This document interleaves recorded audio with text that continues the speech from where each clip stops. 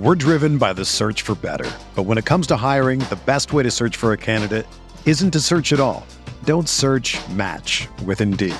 Indeed is your matching and hiring platform with over 350 million global monthly visitors, according to Indeed data, and a matching engine that helps you find quality candidates fast. Ditch the busy work. Use Indeed for scheduling, screening, and messaging so you can connect with candidates faster. Leveraging over 140 million qualifications and preferences every day, Indeed's matching engine is constantly learning from your preferences, so the more you use Indeed, the better it gets. Join more than 3.5 million businesses worldwide that use Indeed to hire great talent fast. And listeners of this show will get a $75 sponsored job credit to get your jobs more visibility at Indeed.com/Blue Wire. Just go to Indeed.com/Blue Wire right now and support our show by saying that you heard about Indeed on this podcast. That's Indeed.com/Blue Wire. Terms and conditions apply. Need to hire? You need Indeed. You are listening to Dove Valley Deep Divers with Eric Trickle and Lance Sanderson. Ball comes out of the hands of Newton. It's on the ground, picked up by T.J. Ward at the 4-yard line. Vaughn Miller did it again. On Overtime Media. Tired. We just need to start like a little bingo card every single Friday night now for like the buzzwords we say. Right. And like the free space needs to be me saying I'm tired. But anyways, like I'm doing good. Getting ready to. It's just been super busy since we got back. The day we left, we're driving up to Anchorage. That was on Mother's Day, which also happened to be my wife's birthday. So we were like, okay, we'll do a birthday party for you on June 5th. So we're trying to do everything to get that all together, and just still coming back from being away for so long. Constantly running to the grocery store because we're out of so many different things, and so it's been super busy, super hectic. My daughter still wears. Quick funny story. My daughter still wears pull-ups to bed, and so we were out of that.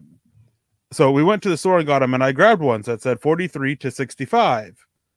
Little did I realize they said kilograms and not pounds. So they were like 90 to 106 pounds. And my daughter is like just not even 60 pounds. She's like 55 pounds. These things were about 1/3 of the size of her body. But she wore them. And then the next day I went and got some. But just a funny story, just with how tired I've been. But it's been good. Went and saw a movie last night. Went and saw the new Spider-Man animated movie. Nice. Took the family out, and just starting to get back into the swing of things still. Yeah, last week was kind of weird for me. Not really last minute notice, but more of a change of plans. Ended up having to drive to Spokane to drop my son Jace off at his grandparents' house. He hasn't seen those guys in a couple of years. Went to see his dad too. So that was like the last minute impromptu deal. So I felt bad. I missed being on the show with you, but you know what? I had a damn good time. Spokane's a really cool town. It's a lot of fun. It's very beautiful up there. And quite honestly, if there was any place that I would ever live in Wyoming, or like that's not in Wyoming, it would be in Spokane.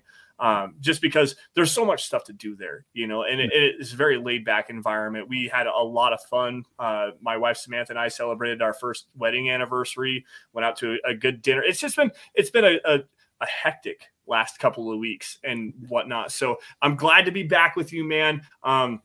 Obviously, OTAs are going on with the Broncos. Some news coming out, obviously with the way that Russell Wilson's looking. Sounds like Sean Payton's pretty impressed with the way he's looking right now. You've got the offensive line that looks to be shaping up. Ben Powers spoke the other day. The defense seems to be playing pretty well, especially in third down situations. So it's good to be back here with you. It's good to be talking football again. So I'm excited for tonight. Guys, before we get into everything first tonight, though, we do have a couple of super chats that came in before we went live. Troy, our boy Troy, $20 super chat here saying, hey, guys, cannot join live tonight, but wanted to say how I loved Vaughn using we for the Broncos last night because he played here 11 years and Peyton used we for the Broncos, even though he played 14 years in Indianapolis. This was actually one of the coolest clips that I saw, Eric. I'm not sure if you saw it from Mike Kliss. He did just a quick little private interview with Von Miller where, he asked what Vaughn thought of this Broncos team going into 2023. And one of the first things he said was, well, we have the best cornerback in the NFL. We have one of the top safeties in Justin Simmons. We have Russell Wilson. Our defense is looking really good again, just over and over and over again. I'm paraphrasing here, but did you get a chance to see that? And what was your immediate takeaway? I didn't get a chance to see it, but I did see somebody comment on it. I saw the comment that Vaughn was using "we" when referring to the Broncos, which is awesome. It just shows that how much he still loves the team and loves the city, even though he's not with Denver anymore. And I mean, it's well known that his departure wasn't exactly, mutual. Wasn't mutually decided there, but it is what it is, and I'm glad he still refers to it. I mean, you see a lot of these guys who they get traded when they didn't want to leave, and they end up hating the team. Like, we see that a lot. Yeah. So it's good. Maybe one day we can, bring him back on a deal and let him close out his career here in Denver or something. But it's good that he still has love for the team and love for the city.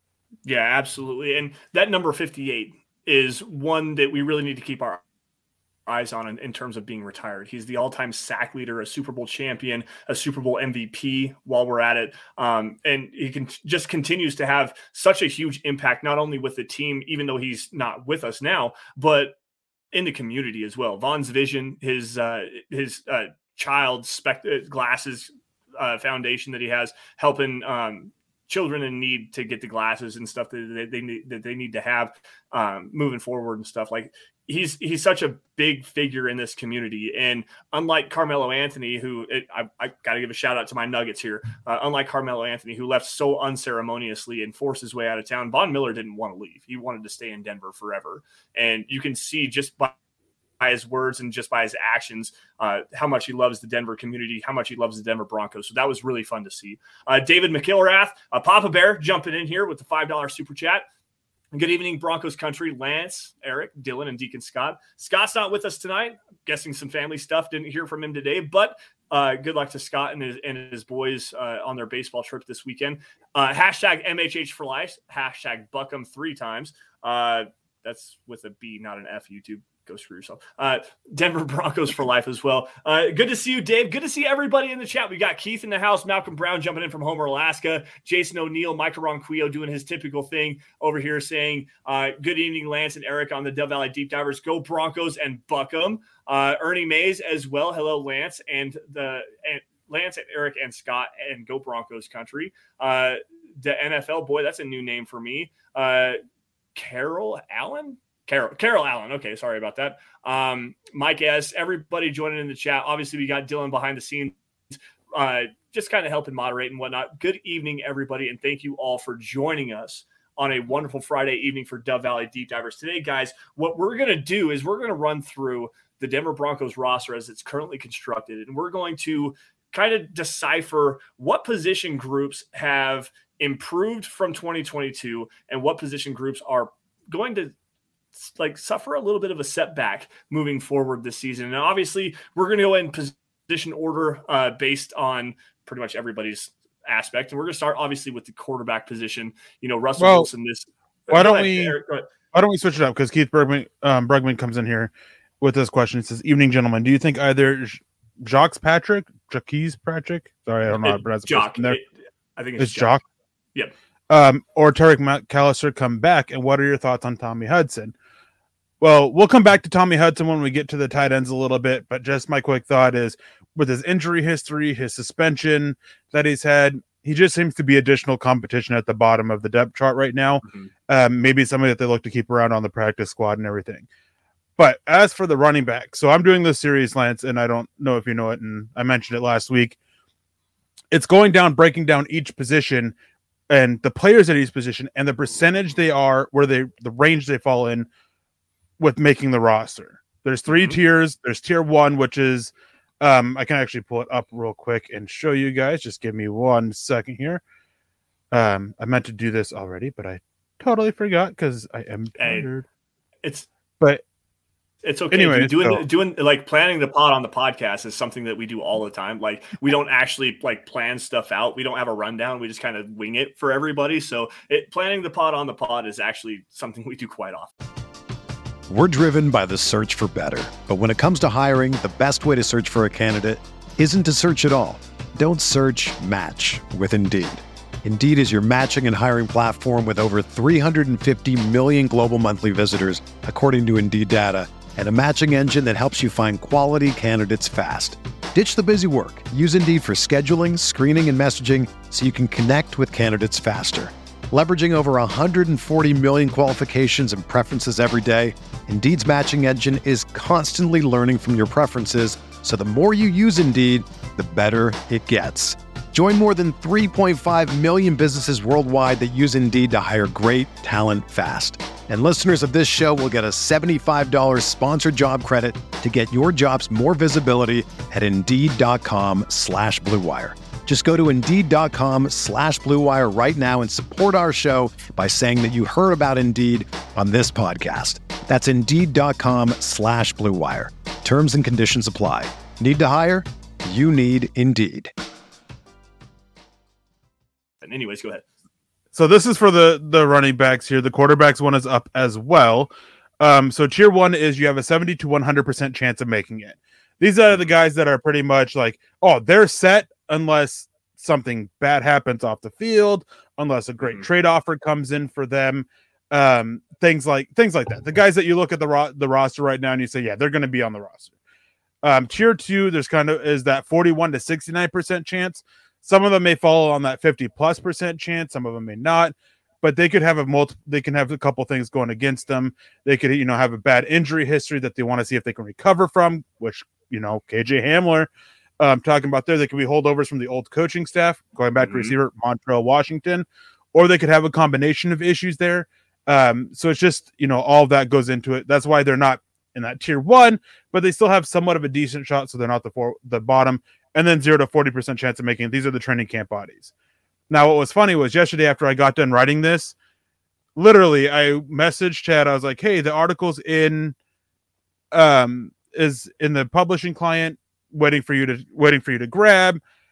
I sat down out in the living room. I opened up Twitter, and then I saw Patrick and McAllister were released. So I had to go back in and I had to make a quick note on that. But it looks like they got taken out of the final cut here. But what I was saying is Patrick and McAllister especially, he was the 90th guy on the roster. He was cut a couple weeks ago only to be brought back when they had it. So he's that guy that was just right there. So I'm not sure if he is possible to come back, maybe if injuries happen, knock on wood, or something like that. Patrick at least seemed to be the 89th guy. So if they bring somebody back, it could be Patrick more likely. Of course, it's just from the outside. We don't really know what's going on behind closed doors. Right. Maybe there was a quick flip there that McAllister did something to put himself above Patrick. There's always the possibility, and especially at running back, I don't think the Broncos are done in looking at improving the room. So getting to the topic tonight, Lance, do you think running back is going to be a position that is improved this season or worse this season? It's worse, quite honestly. I think it is worse based on just the fact that Javonte Williams, we don't know his status moving in. Obviously, he played out in OTAs, and I talked with Thomas Hall on this on, I believe it was Wednesday night, saying, just because he's out there running routes and participating in OTAs doesn't mean he's actually like ready to come back and fully compete for a position on this roster. Obviously, he's going to be a guy. They're going to do whatever they have to, whether it's PUP, put him on IR with a designation to return later in the year. Javonte Williams' status is completely unknown. And while you go out and you get Samaje Perine to join the fold, after that, you've got Tyler Beatty, who has very limited experience. Demaria Crockett has been with the Broncos for a handful of seasons, but he's only got like a handful of carries as well. Tony Jones Jr., I think, has like 40 total carries in his entire career. And then on the roster right now, you got Jaleel McLaughlin, who is a rookie out of Youngstown State. And while he was the all-time leader in rushing yards in NCAA football history, you don't know what he is at the NFL level. So until we know with what happens with Javonte Williams, or if they go out and get another player, a guy, maybe they go out and sign a Kareem Hunt, maybe they do get a Dalvin Cook or whoever is available out on the free agent market. This running back room, even without Melvin Gordon and the fumble issues, is definitely a step back, and especially without Latavius Murray. It's a step back from what we saw last year. So it's funny you mentioned that, because I somewhat agree with you, but I'm going to also disagree with you. the depth is very concerning. So Javonte Williams definitely it's a bad sign there. Tony Jones Jr. has 77 total touches on offense in his career. Then you have Tyler Beatty, Jaleel McLaughlin, and Crockett, who have a combined 5 total touches in the NFL on offense. Yep. Beatty has 2, Crockett has 3, which I completely forgot about. I flashed 0 because I forgot that he actually got a couple carries back in 2021. But running back is such a position that is so reliant on others. I think that we will actually see improvement from the running backs this year, but not because of the room exactly. That's a good point. I know where you're going. This is a good point. Because of the scheme and the offensive line, I think we're going to see a little bit better. And it is very promising to me. Still, I'll believe he's ready by the regular season, by the start of the regular season when it happens. I still think he's going to miss a few weeks. But I mean, I'm looking at now, before I was always thought it was going to be about half a season. Now I'm thinking like, okay, maybe like 3 or 4 weeks he'll be out, because it's so promising. He's already doing individual drills. And I saw a clip of it on a couple clips of him doing them. He looks clean with his drills. Like, he's not going full speed with them, but it doesn't seem like the knee is bothering him with the ACL, the LCL, and the PCL. I believe that's all the damage that he had done. Yep. The knee. So that is promising to me. And then, of course, as you said, losing Melvin Gordon and his fumbles, like, that should help the guys that they have, at least with P. Ryan and Williams. There is some, proven ability to hold on to the ball there. Yep. So I think we'll see some improvement because of other positions, not necessarily because of them. Yeah. Which, going with the flow of this, that brings us to the offensive line. Like, the position grouping, they have done a lot to improve their starters, but I still have a lot of questions about their depth. Yeah. I want to start right off at the pivot point, because we brought in, Alex Forsyth, the 6th round draft pick coming out of Oregon, a guy that I liked a lot. I think he plays with good power. He can move a little bit as well. Very heady player. And I know for a fact there's guys like Jeff Schwartz, Emery Hunt, and I believe it was Damian Parsons, and then Duke Manyweather. They were all very high on Alex Forsyth coming out in the draft. And they all said, like, he should have been center 1. He's a very competent player, very heady player, very smart player. But with Lloyd Cushenberry, I think the Broncos still need to address the center position, because Cushenberry has been an abject disaster. You have Luke Wattenberg, who played poorly last season, still has a long way to develop. And then you have Forsyth, who's a rookie, and you don't know exactly what you're going to get there. I think that you need to bring in another guy. Chase really is a guy that I really had my eyes on before. Ben Jones as well is another player that I had my eyes on for the Broncos to bring in. The interior of the offensive line, specifically at the center position, is a very big question mark. But Quinn Miners, man, like, I know for a fact Ben Powers was speaking about Quinn Miners the other day, saying he's got a lot of power, he's very high potential. Ben Powers, we know, is one of the best run blocking guards in the NFL. So if you can figure out a way to have those two guys be able to back up Lloyd Cushenberry or whoever it is that plays the center position, I think the interior of this offensive line looks a lot better than what it did in the last 4 years, let alone just last season in 2022. The last 4 years combined, this interior offensive line looks way better than it has. Yeah. Talking about Alex Forsyth, that was one thing during the draft that you and Nick kept pushing back on me on, is I was talking about there's a lot of people that are super high on Alex Forsyth. There was, a lot of people that I talked with, they're talking about him in 3rd round, but he had a lingering injury throughout the draft process, which saw him fall.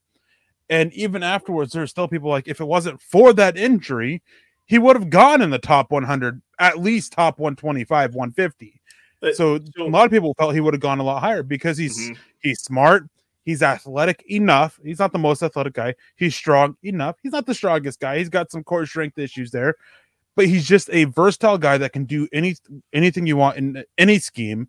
He can play center. He has some versatility to move over to guard if need be. Bright, can see blitzes, one of the Oregon coaches, I think it was their offensive line coach, was quoted making a comment saying he sees things on the field like he's watching from above. Yep. He just sees it differently. Yep. So I'm excited for him. Now the question is, can he come in and take the starting job this year? That depends. I know that there is a lot of hope in the building that he can, because they are. I mean, everybody points to that comment that from Sean Payton, Lloyd Cushenberry is our starting center. But when he made that comment, it wasn't very reassuring. It was like he's our starting center because there's no one else kind of thing. Yeah, it's like he's our starting. He said he's our starting center right now. Yeah, and that was in March.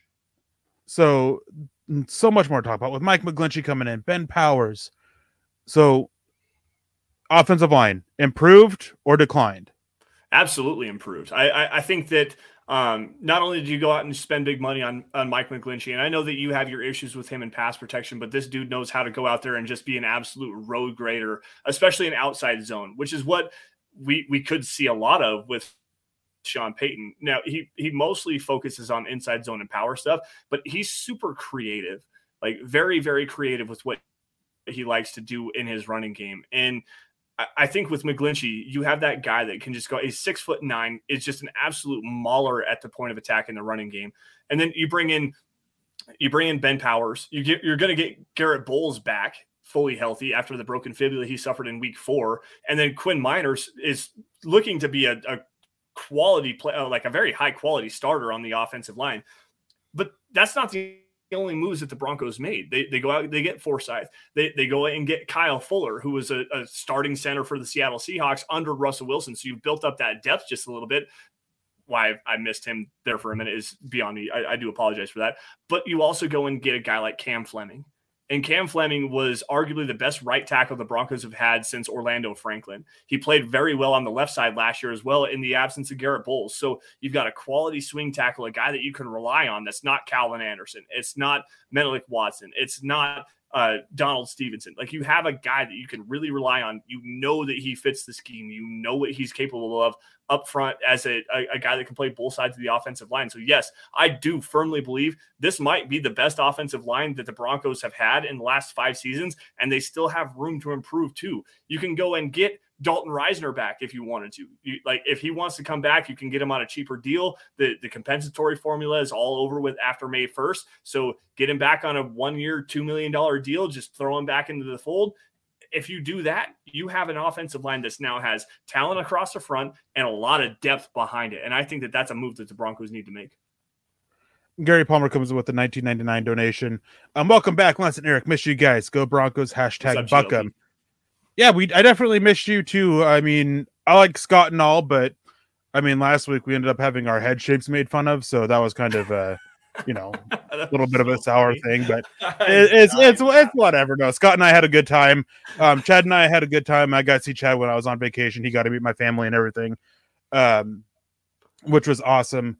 Absolutely love those guys. But yeah, it's good to be back with you. I mean, you talked about it a little bit beforehand.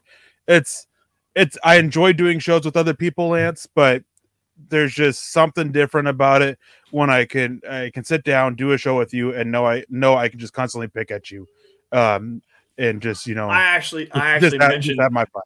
So I actually mentioned that on the show with Thomas on Wednesday. I was like, so I did the show with Carl on Tuesday. I did the show with Tom on Wednesday. I'm like, it's so much fun to be able to come and like change up the dialogue, change up the conversation a little bit, because every now and again, you and I get kind of in the same rut. Nick and Carl get in the same rut. Tom and Luke get in the same rut.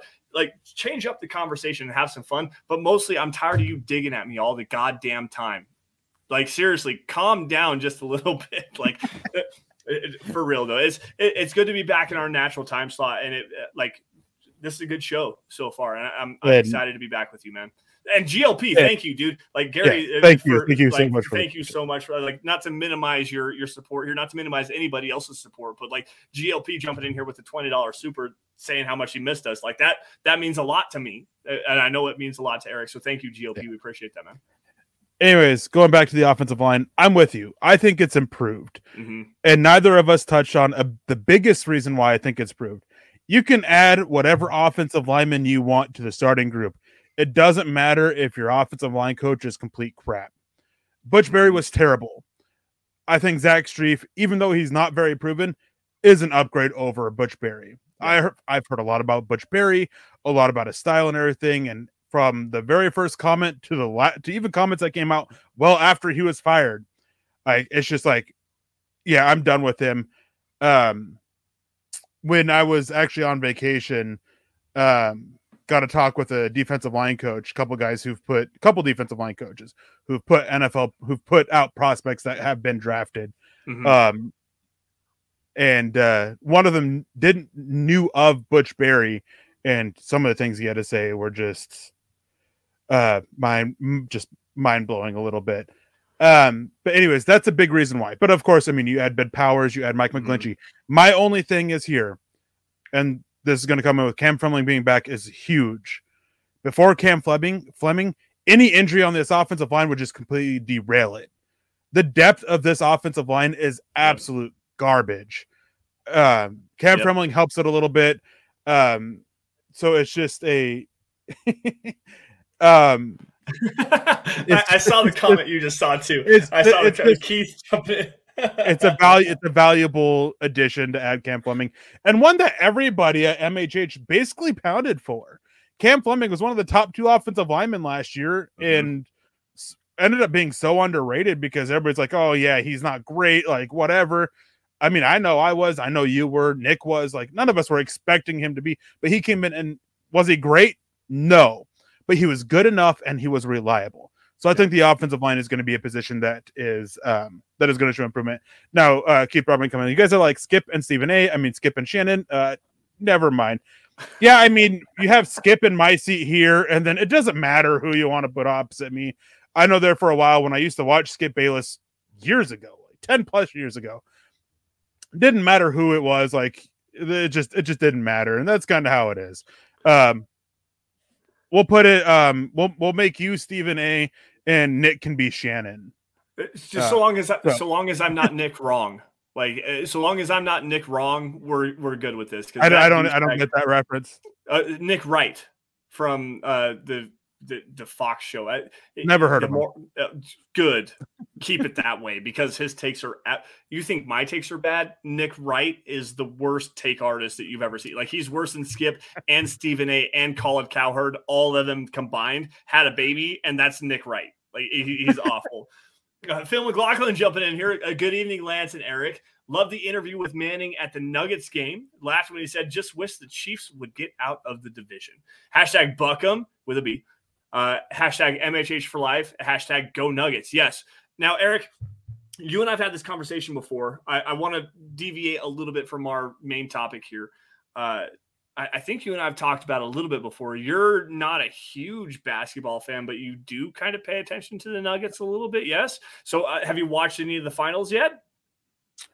So no, because last night was the first game. I was at the movie. Like by the time when the movie was starting, the game started. Like tip-off was just right at that same time. But first thing I did after the game was after the movie was I pulled up Twitter and saw who won. Super happy the Nuggets won. Yeah. When I was down in Boulder, at the hotel I was staying at, I went to the bar that was there and was watching one of the games, and there was a bunch of Laker fans there. Yeah, I bet. And like every single time anything happened to LeBron, why aren't they blowing the whistle? Blah, blah, blah. That should be a foul. Like it was super annoying. Mm-hmm. But what was great was that there was a couple other guys that were at the bar. And as soon as the final buzzer happened and the Lakers lost, it was one of the games where the Lakers had a huge lead and the Nuggets came back and won. Yeah, probably game 3. I can't remember. I think it was game 3. Yeah. The two guys that were sitting there just turned and just started laughing at them, which was great. I don't have the cojones to do stuff like that in public, so I didn't. But it was great to see other people do it. But no, I do pay a little bit of attention. I do pay a little bit of attention to the Jazz as well, just because I've seen the Jazz play. I've been to their games, multiple games of theirs. I've never been to a Nuggets game. When we were down on vacation, I was trying to look at trying to go to a one of the playoff games, but just didn't line up with when they were away and everything. And also cost. Yeah. And then same thing with the Rockies. If I paid any attention to baseball, it's pretty much the Rockies. But anyways, going back on topic here. Go Nuggies, by the way. I do hope they win. It just would suck that the Avalanche won last year, the Nuggies won this year, and then we have the Rockies and the Broncos. Sad face. You know what? And maybe the Broncos can actually get back at least into Super Bowl conversation Yeah, like at least playoff contention this season. That would be nice. Well, for them to do that, they got to see improvement from a very specific position. They got to see improvement from the quarterback position, right? I mean, you can't have what you had last year. For all the blame that's on Nathaniel Hackett, almost as much blame goes on Russell Wilson. Like, it's very well documented how the offense was designed by Hackett and Wilson to try and sit there and mesh what Wilson wanted to do with what Hackett did in offense, and it didn't work out. Wilson put on a bunch of weight to try to be more of a pocket passer, and it didn't work out. Missed reads here and there, left and right. You can blame your scheme, the play call all you want, but that falls on the quarterback who's not making the right read pre-snap. Got to execute. So quarterback position, Russell Wilson, he's dropped weight. It's a scheme that's going back to being run heavy. Russell Wilson's been very clearly humbled, which I think was the biggest thing. He needed to be humbled a little bit and have a coach to him that will say no and not just bend over backwards for him. Specifically Russell Wilson and quarterback position in general, though, is it improved or did they decline? So I actually think that they did improve. And I think that a big part of it goes to not only the coaching staff, not only the scheme that they're going to run, but also the offensive line in front of Russell Wilson. They made those improvements on the offensive line, which makes it a lot easier. And Sean Payton kind of talked about it a little bit when he was asked a question the other day about Ben Powers, saying, this is everything you look for in a guard. He can drop anchor. He's powerful in the running game, stuff like that. And Sean Payton has made it very clear over the course of his career that interior offensive line pass protection specifically, especially with Drew Brees, who was a shorter quarterback as well, means a lot. Like, you have to shore up the interior of the offensive line and not let your quarterback be moved off of his spot. So now you got better interior pass protection, hopefully, and hopefully we upgrade the center position. But with Powers and Miners, you can kind of work your way into that conversation. You're going to focus on running the football, and then you're going to get Russell Wilson back to what he's supposed to be doing. Because like you said, I've said it multiple different times over the past couple of shows I've been on, Russell Wilson's been humbled. This dude's embarrassed. Like, after what happened this last season, you can tell. He is embarrassed after what went on in 2022.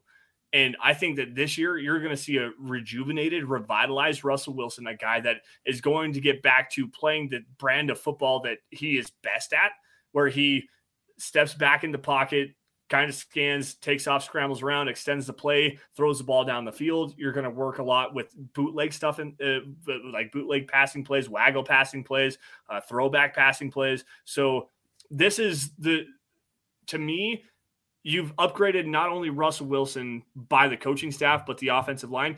Then you've upgraded the quarterback position by getting, I'm not trying to be mean here, but Brett Rippon is not a quality backup quarterback in the NFL. Not to say that Jarrett Stidham is, but I think Jarrett Stidham has higher upside. Brett Rippon is more the cerebral type. He likes to deliver the football on time. Jarrett Stidham at least has talent. He has arm talent. He has a talent and athleticism with his legs. And you put him in the right system with a guy like Sean Payton who can maximize that talent. I do think this quarterback room is very drastically improved from what it has been over the past couple of seasons. Do we see Stidham start a game this year? Depends on what Russell Wilson does, quite honestly. Yes or no? Do we see Stidham start a game this year? Yes. I'd agree with you. And the simple fact is, I'm not sure Russell Wilson's body can hold up to a full slate of games. Yep. I think something will happen that'll force him to miss at least one game. And if he plays terribly, then we can see a lot more out of Stidham. But I do think at least one game Stidham starts. Yeah. But Keith coming in says he starts 2 games this year. Hey, I mean, like, could be a safe bet. But Keith also came in, and this is the big reason why I'm going to say that it is improved. And you touch on it a little bit. Stidham is the improvement. Wilson is to be determined. I am 100% there with you. Mm-hmm. Well, I think that everything that's going on with Wilson, being humbled, losing the weight, the scheme, all can help him improve. I will believe it when I see it with him.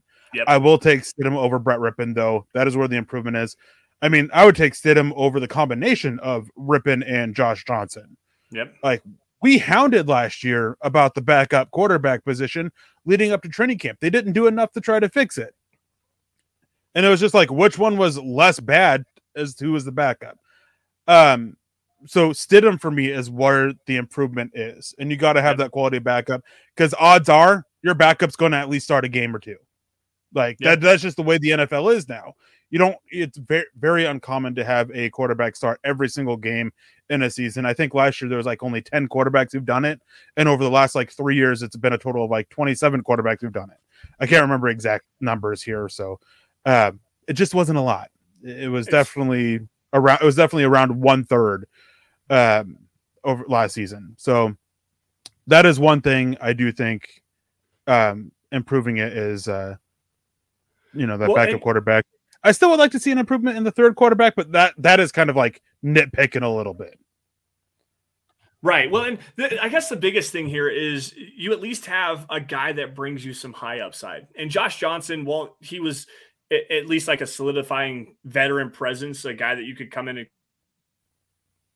kind of right the ship and just manage the game. Jarrett Stidham did actually have a really good game last season on New Year's Day against the 49ers. 67.6% completion percentage, 365 yards, 3 touchdowns, did throw 2 interceptions, but had a quarterback rating at 115.4. Like, you at least have a guy that has the ability to go out there and he can move. Like, Jarrett Stidham is a very good athlete. He can run with the football. So you bring in that extra aspect, very similarly to Russell Wilson, make sure that the play doesn't break down around him. And if it does, get him outside of the pocket, let him run, like throw on the run. He can actually do some of the same things. Brett Rippon, all due respect to the guy, he's a coach. Like, he's a coach on the field. He doesn't have the athletic ability. He doesn't have the arm talent or even the accuracy, quite honestly, to be a quality backup player. So Stidham is the one guy that you really do improve this roster, especially at the quarterback position. And then you'll get Jared Guarantano, who's going to get cut, and the other guy, I can't even remember his name, to be quite honest. But I think this quarterback room is a lot better. I want to go to the weapons though, Eric. Real quick. Go ahead. Before we get to that, we'll probably end up doing defense next week. Yeah. Just to let everybody in the chat know, we'll probably do the defensive side next week. Going to the quarterbacks, obviously the meet and greet, October 22nd, Green Bay Packers. Mm-hmm. How funny would it be if that's the game that Stidham starts? Can you not put this evil on me, Ricky Bobby? Like, please. Like, I've seen Russell Wilson one time in person, and it was his rookie season. That also happened to be coinciding with the first season that the Broncos had Peyton Manning. My dad and I went to the preseason game. The Broncos actually played the Seattle Seahawks in the preseason. I believe it was week 1 of that season. And we got to watch Peyton Manning for a series, and then Brock Osweiler played the majority of the rest of the game. But we also got to watch Russell Wilson. And I told Dad, I was like, this is my guy. This is the guy I wanted the Broncos to draft. Like, I'm all the way in on Russell Wilson. And he went out there and he absolutely torched the Broncos defense, making all the great plays that that he's capable of. Extending the play with his legs, throwing the ball deep down the field. It was awesome. And we stayed the entire time because we don't get the opportunity to go to games like that. But we stayed. I'm like, this is the dude. Like, this is the guy that is going to tear apart the NFL for the next 10 to 15 seasons. Dad's like, I don't know, man. It's not going to be the thing. Yes, Dad, seriously, he's going to be the guy. Sure enough, he wins the Super Bowl. He's one of the best quarterbacks in the NFL. I've not yet to see him play in person yet. So if we go to the Mile High Huddle meet and greet, which, by the way, I will be there. I will be in attendance at the Mile High Huddle meet and greet. This is the first time I've told anybody, by the way. I will be at the Mile High Huddle meet and greet on October 22nd. We're going to go to the game. And if Jarrett Stidham is the one that starts this game, I'm going to cry. I would laugh because really I got to see Russell Wilson last year and against the 49ers. But this year, what would be extra funny to me is I'm going to be there. My plane ticket's already purchased, but I'm bringing my brother with me. So those of you, whoever's in the chat, if you're going, you guys get a chance to meet my brother, though he's nothing special whatsoever. It's his birthday, and October 22nd is his birthday. He's turning 43 years old. So 12-year difference between him and I. And I just think it'd be hilarious. We're going there and it's not Wilson, it's Jarrett Stidham. He won't care, but I would find it hilarious. Like, you're coming in and you're getting the the backup quarterback for this game. I mean, it's going to be, unless something happens with the Packers, it's going to be backup quarterback versus backup quarterback, basically. Right. And yes, I'm calling Love a backup quarterback. But everybody in the chat, if you guys are going to be there, let us know. So looking forward to it. I'm more excited for it this year than previous years, funnily enough. I am too, because I know that there's going to be a few people there. I don't know if they've announced it themselves, so I will let them do that. And I'm not going to, point out any names and whatnot, but obviously I'm going to be there. Eric, you're going to be there. Zach and Chad are going to be there. I think Mike Evans said he was going to be there too, but he lives next door to. He lives exactly. Denver, so. He lives right there. So Papa Mike Evans, he's gonna be there for sure from the sound of it.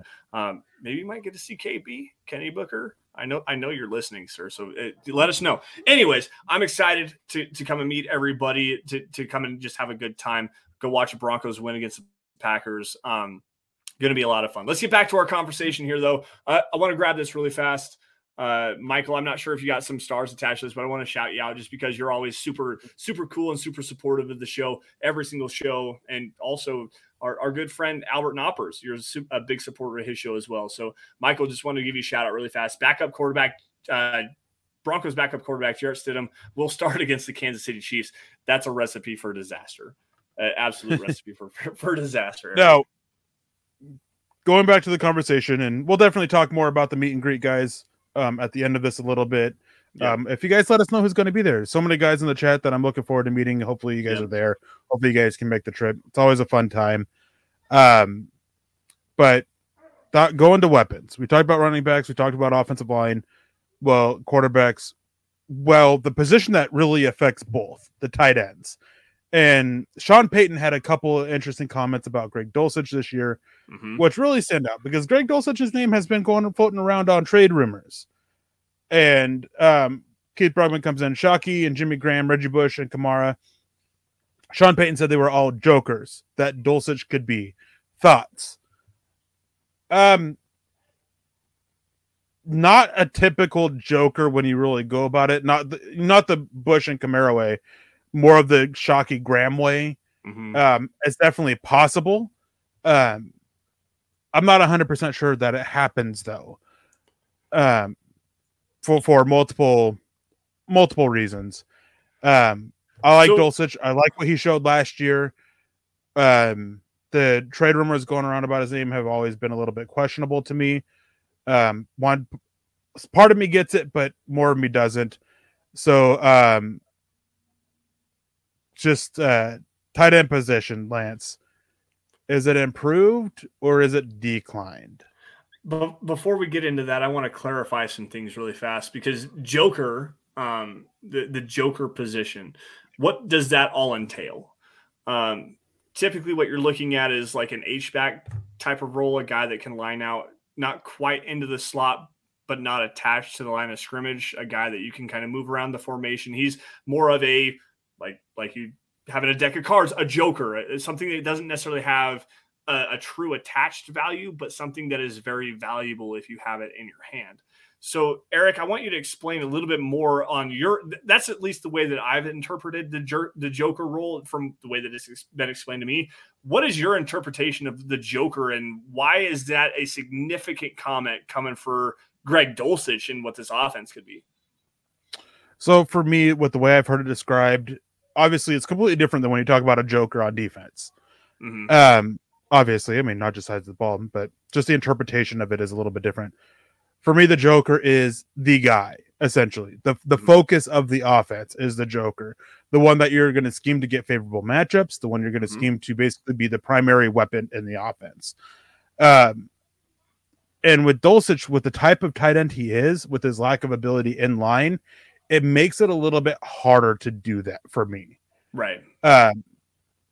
It's still possible.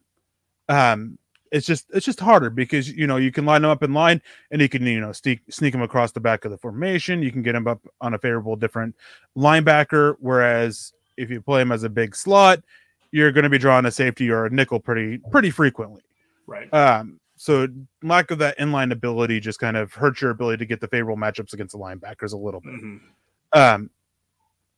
So that to me is just kind of, that is how I take a joker when Right. talked about on the offensive side of the ball anyways.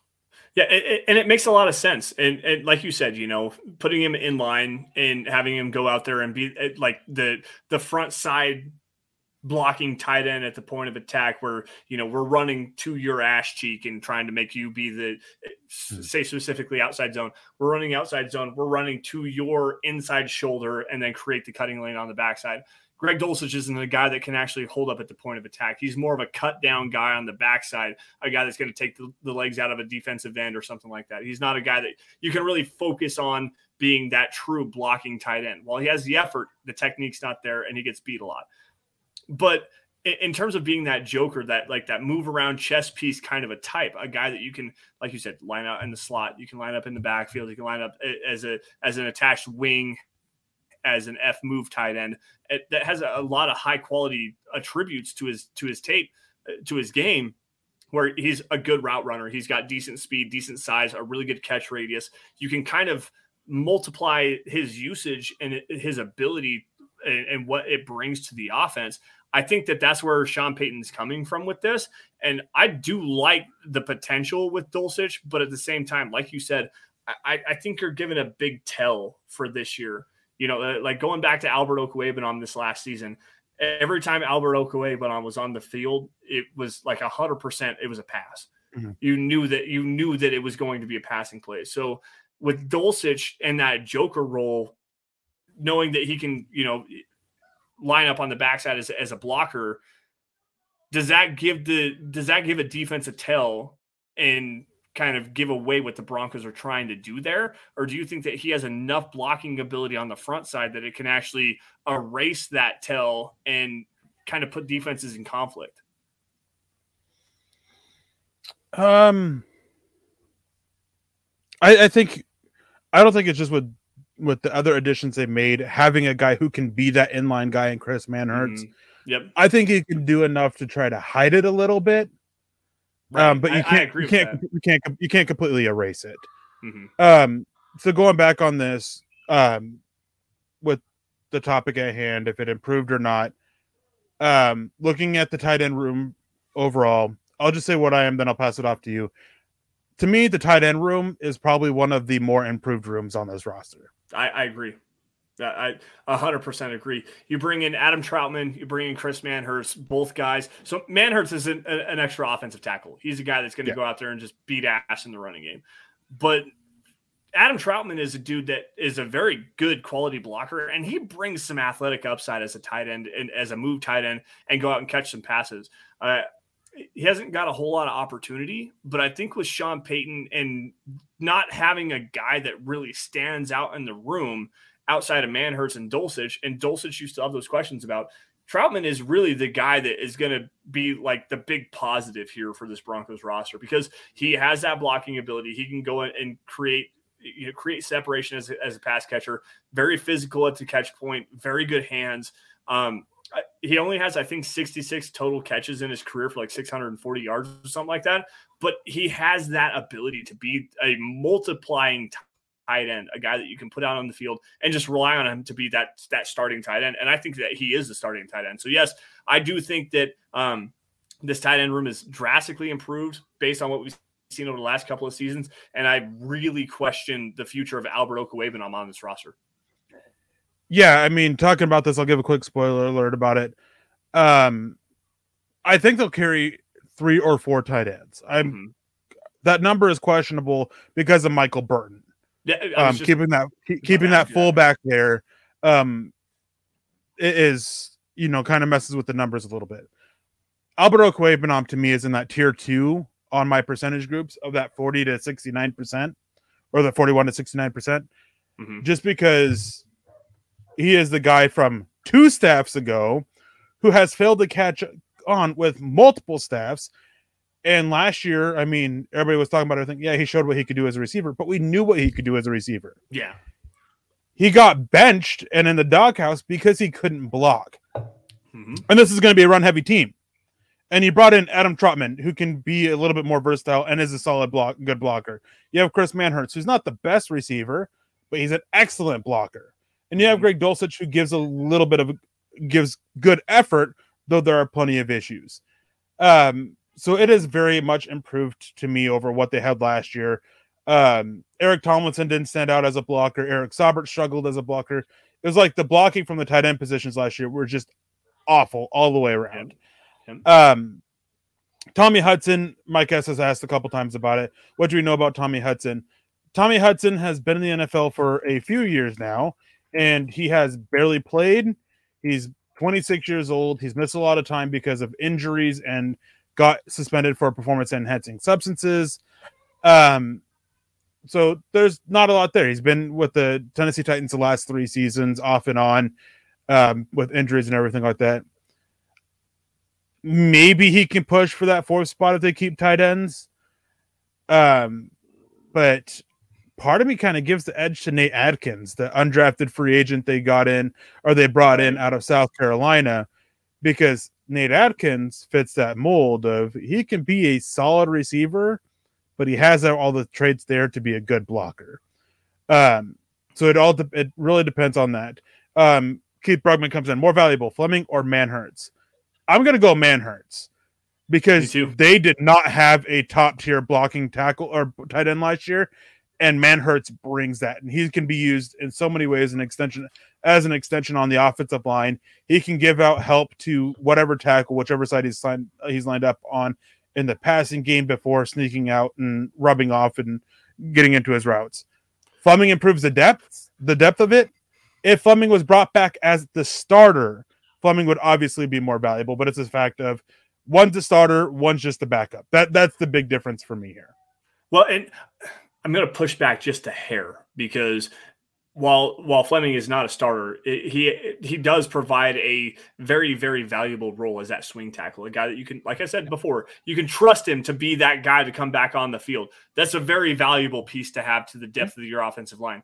But I'm going to agree with you on Manhertz because, like you said, he's going to play a lot of snaps. This dude's going to be on the field a lot. Whether they go 11 or 12 personnel, this dude's going to be on the field a lot. And I want to point something out here with Chris Manhertz. We're not only talking about a blocking tight end. This dude's a freaking legitimate red zone threat. Like, he's got size. He's got good athleticism. He only has 2 touchdown catches in his career. Both of them are the first touchdown throw from the quarterback, I guess the person that threw the ball to him. The first one was Trevor Lawrence. The second one was Christian McCaffrey. Like, he only has those 2 catches, but this dude brings a big physical presence in the red zone. And the Broncos didn't have that last year. They didn't have a guy that can just go out and sit down, squat his ass in the box, and then be a physical presence in the red zone. Manhertz actually brings that. Like, he's going to be a dude for this Broncos team this year. He may only get about 15 to 20 targets, 10 to 12 receptions, but you're going to know his name.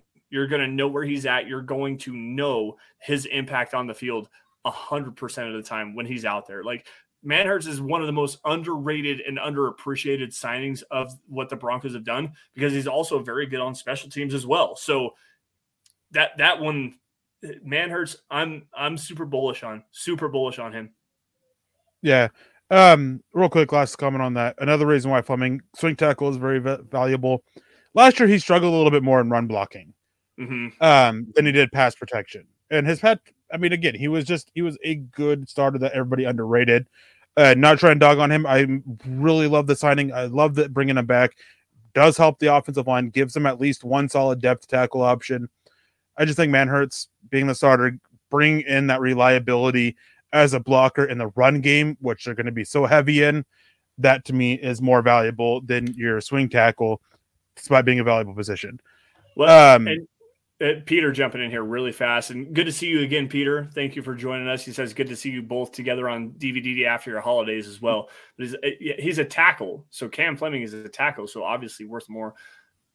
I don't agree with that in the conversation of Chris Manhertz versus Cameron Fleming, because Chris Manhertz is essentially an extra tackle. Like, he's the guy that you can go out and go and trust to be that lead guy at the point of attack on the edge in the running game. So that I mean, you're splitting hairs here in this conversation. You really are. Run blocking tight end versus swing tackle, a guy that can play both sides.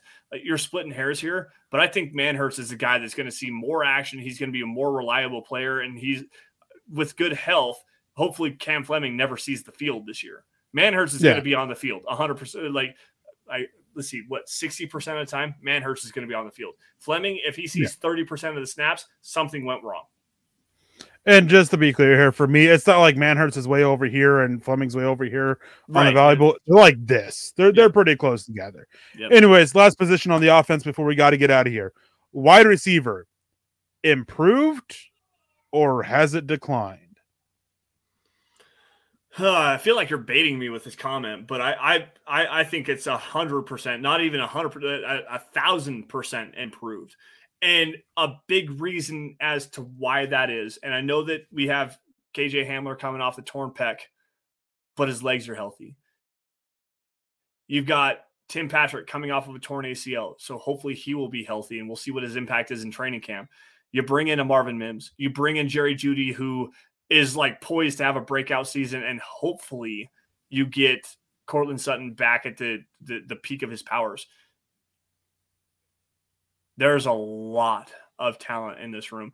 I'm going to say it's improved if healthy, but I want to see it on the field first, if that makes sense. All right. Get your pitchforks ready. I'm going to take the cop-out answer here. It all depends on Russell Wilson. Oh, come on. It does. It doesn't matter how improved the position is. It doesn't matter if your quarterback is reading very obvious man coverage and he throws to the zone beater route, not the man beater side. It doesn't matter if your quarterback is missing open receivers, if he's panicking under phantom pressure. It doesn't matter how good your receivers are if your quarterback is doing that. Yeah. And I'm not going to take this time to crap on Russell Wilson. I do think he will be improved. How much improved remains to be seen. But when you look at the position by themselves as well, it still is such a questionable group. Will Courtland Sutton be here for the full season? I'm not sure. What is Tim Patrick going to be when he comes back? Yeah, his legs are fresh, but sometimes that's not the best thing ever. Will Jerry Jeudy finally break out? Something we were asking ourselves last year. Yeah. I mean, he had those couple good games to close out the season, but where's the consistency with him? Mm-hmm. I have people who are questioning how much he loves to play the game, especially after his interview with Brandon Marshall. Yep. And it's something that I've always felt going back to college. It's always been, how much does he really care to play? You just don't see it. You don't feel it.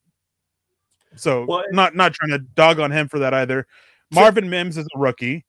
Like, there's so many questions with this receiver group, and it all still just comes back to, what are we going to get out of Russell Wilson? I think they have the potential to be significantly improved. Yeah. But they also have the potential to be significantly declined. They really do. And that's why I said what I said. It's like, based on health, and obviously going back to the quarterback position, because the wide receiver position is literally the most dependent position on the field, on either side of the football, because it takes quality protection. So go ahead. Running backs are the most dependent out of everything. Let me explain. Good receivers can still get open. Mm-hmm. Bad running or good running backs, you still have to have excellent blocking. It doesn't matter. Right. You still have to have the blocking up front. Right. Receivers can still get open. They can get open quickly and to deal with the pressure. It is the second most dependent position behind running backs for that reason. So I'll acknowledge your argument here, and I'm going to counter you just a little bit here, because if nothing else, you have to have blocking up front and a quarterback that's willing to be able to throw you the football. That makes receivers the most dependent position. I don't disagree with you. If the receiver can get open, they should be getting the ball. Yeah, but we watched that happen with KJ Hamler last season on that very specific play you just highlighted, where he had a man beater on one side. Matter. So yes, it still does that, but the quarterback making the right read if as long as they get better. I'm not saying it's not a dependent position. Right. No, and it is a factor of, because running backs, when you look at it, they also depend on the wide receivers blocking. They also depend on the tight ends blocking. They also depend on selling fakes. They also depend on getting matchups lined up correctly. They depend so much on the running scheme and the run concepts and the play designs to get you favorable, numbers on one side of the field or other. Right. Wide receivers, they can still get open early to take care of the, bad protection. They can still make great catches, whether look at Odell Beckham Jr.'s one catch, the one-handed for that touchdown. Oh, yeah. Terrible freaking throw that he still bailed out the quarterback. Yep. Wide receivers, we talk about bailing out the quarterback a lot. That is a big reason why they are second to me. Anyways, go ahead. And all of those are fair points. My thing is, if you don't have an offensive line up front that can actually protect the quarterback from being able to step back in the pocket, find where he's supposed to go, the quarterback position, obviously the hardest position in all of sports. Let's just throw that out the window here. But if you have a quarterback that is absolutely terrible at understanding where to go with the football, delivering it on time and accurately, and then you have an offensive line that can't protect that quarterback, you have now a completely total disaster, and the wide receivers are completely obsolete. It does not matter how open you can get. It does. It does, but it doesn't, though. Like, we've still seen multiple receivers have big seasons with bad quarterbacks. Yeah, when you have DeAndre Hopkins, but you also have a guy like Adrian Peterson who ran by a terrible offensive line, ran for 2,000 yards coming off a torn ACL. Like, that offensive line actually wasn't terrible. That was actually a pretty good offensive line. It was decent. And the scheme was such a huge factor for him. Right. Because they did so much to get him open. Yeah. Anyway. We're running long on time. We're running long on time. You are absolutely correct here. We got a couple of things we got to narrow down here. Got a couple of super chats coming. Well, I guess some stars donations. Obviously, Michael Ronquillo jumping back in again for the third time tonight or something like that. Obviously saying great show tonight, Lance and Eric on Dove Valley Deep Divers. Go Broncos and buck them with a B.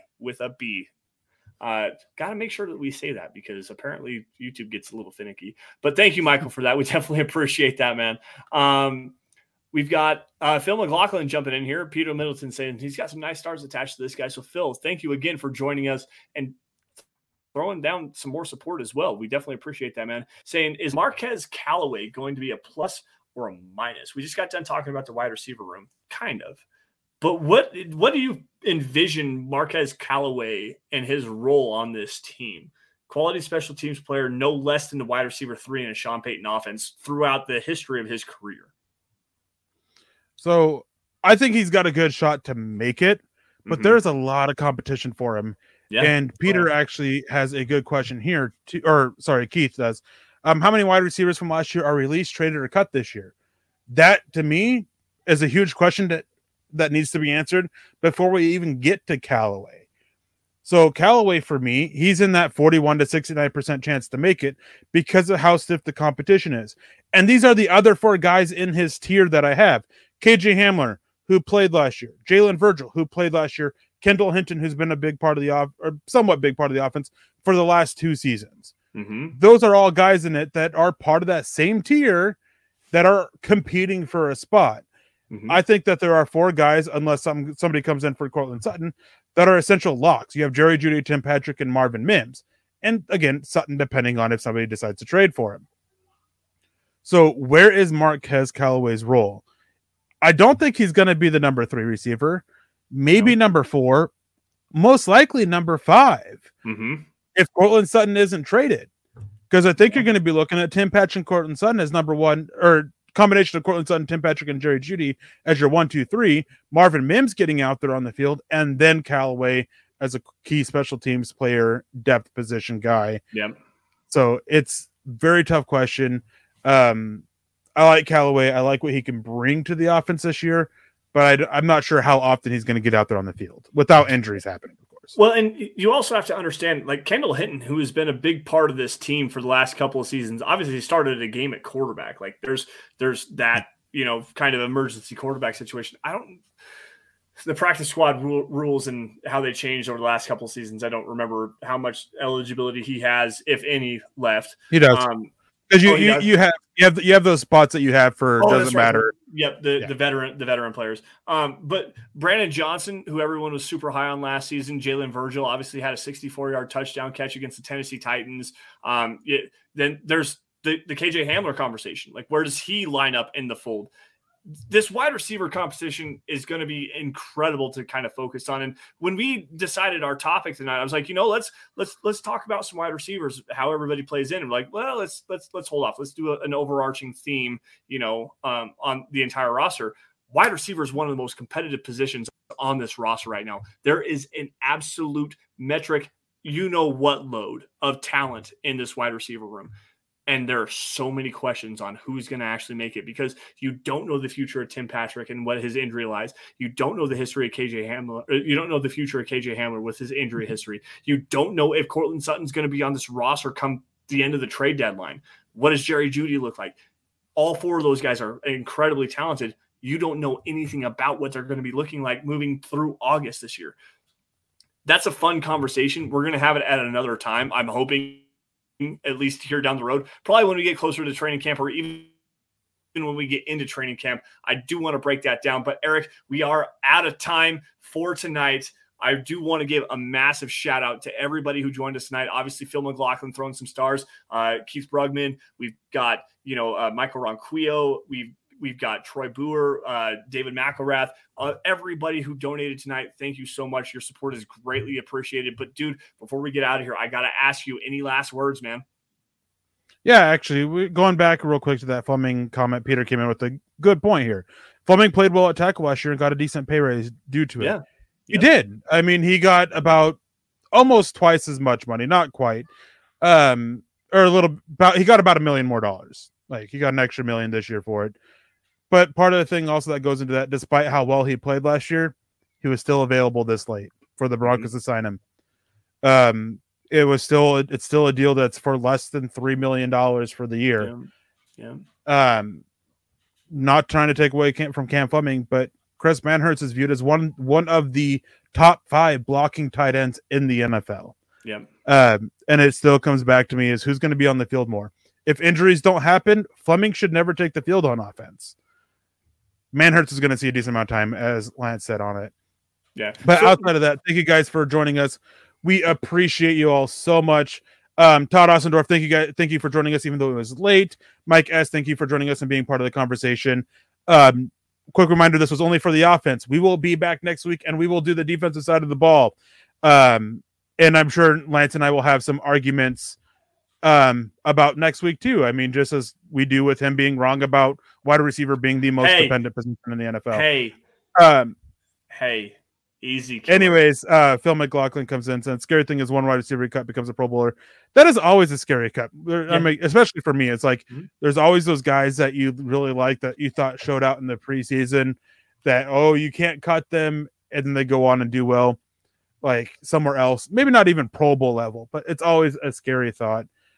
Jason O'Neill says, have a great night and solid work. The passing shows. Thanks, man, and have a great weekend. You have a great weekend as well, and I hope everybody has a wonderful weekend. I hope everybody had a wonderful Memorial weekend. So thank you guys for joining us. Have a wonderful weekend. We will see you guys next week. Same time, same place, same Mile High Huddle Network. I hope you guys get the reference with that. Old Batman show. Anyways, Lance, if you want to go ahead and take us out. Yeah, thank you guys. I had one more question. I want just a quick thing that I wanted to ask you. Cam Fleming on the interior, is that an upgrade there to get you play inside? No, he's not a guy that I would be looking at on the interior. But real quick, another last word real quick. Todd Ossendorf says, shout out to my Alaskan peeps. Yes, definitely represent Alaska. Alaska's a cool place to visit. Live here, it depends on where you live, I guess. But last thing, since I finally got confirmation about it, guys, this is the year to go and make sure you guys get to the meet and greet October 22nd in the game against the Green Bay Packers. More details will come out as we emerge. And I'm pretty sure the majority of the Mile High Huddle crew is going to be there, including Nick for the first time. Yep. So going to be great to meet Nick and everything like that. And maybe I'll stuff him in a trash can. I don't know yet. But I didn't want to do this because I knew Nick had already got his plane tickets. I wanted to let him actually tell that, but Carl, he already has. So I checked with him. He's already announced he's going to be there on the show. So okay, so yeah, Nick's going to be there, and it sounds like Carl's going to be there too, guys. So we'll have all four of the OGs. Obviously, you got Chad and Zach doing their thing over on the Huddle Up show, and we don't care about that. No, I'm kidding. But you have the four OGs, me and Eric and Carl and Nick. It's going to be great, man. I'm telling you. So if you're going to talk about the four OGs, you're going to be talking about the people who started MHH. Well, no, I'm talking about only the podcast. 2 of us. There's only 2 of us left. It is Chad and I. We are the only 2 guys from when Mile High Huddle was created. We are the only 2 left. And then Zach came in, and then Nick came in, and then Carl came in, and then you are the baby of the group. Hey, easy, man. I'm talking about the podcast network, man. Yeah. Gracious, you go so literal all the damn time. I don't know. I don't understand. Anyways, guys, we got to get out of here. It is 5:15. All right. It is 5:15. 7:15. Well, it's 7:15 for me. Whatever the hell time it is, doesn't matter. Guys, follow us on Twitter at Eric Trickle, at Lance S_MHAs. Also, guys, at Mile High Huddle, the mother account where you guys get breaking news and analysis. That's going to wrap us up for tonight. You all stay safe and take care. Have a great weekend. And as always, go Broncos. Shout out to the Nuggets. Let's go Nuggets. Win that NBA Finals. Let's go. We'll see you guys same time, same place next week. You've been listening to the Huddle Up Podcast. Join Broncos Country's deep divers at milehighhuddle.com to keep the conversation going.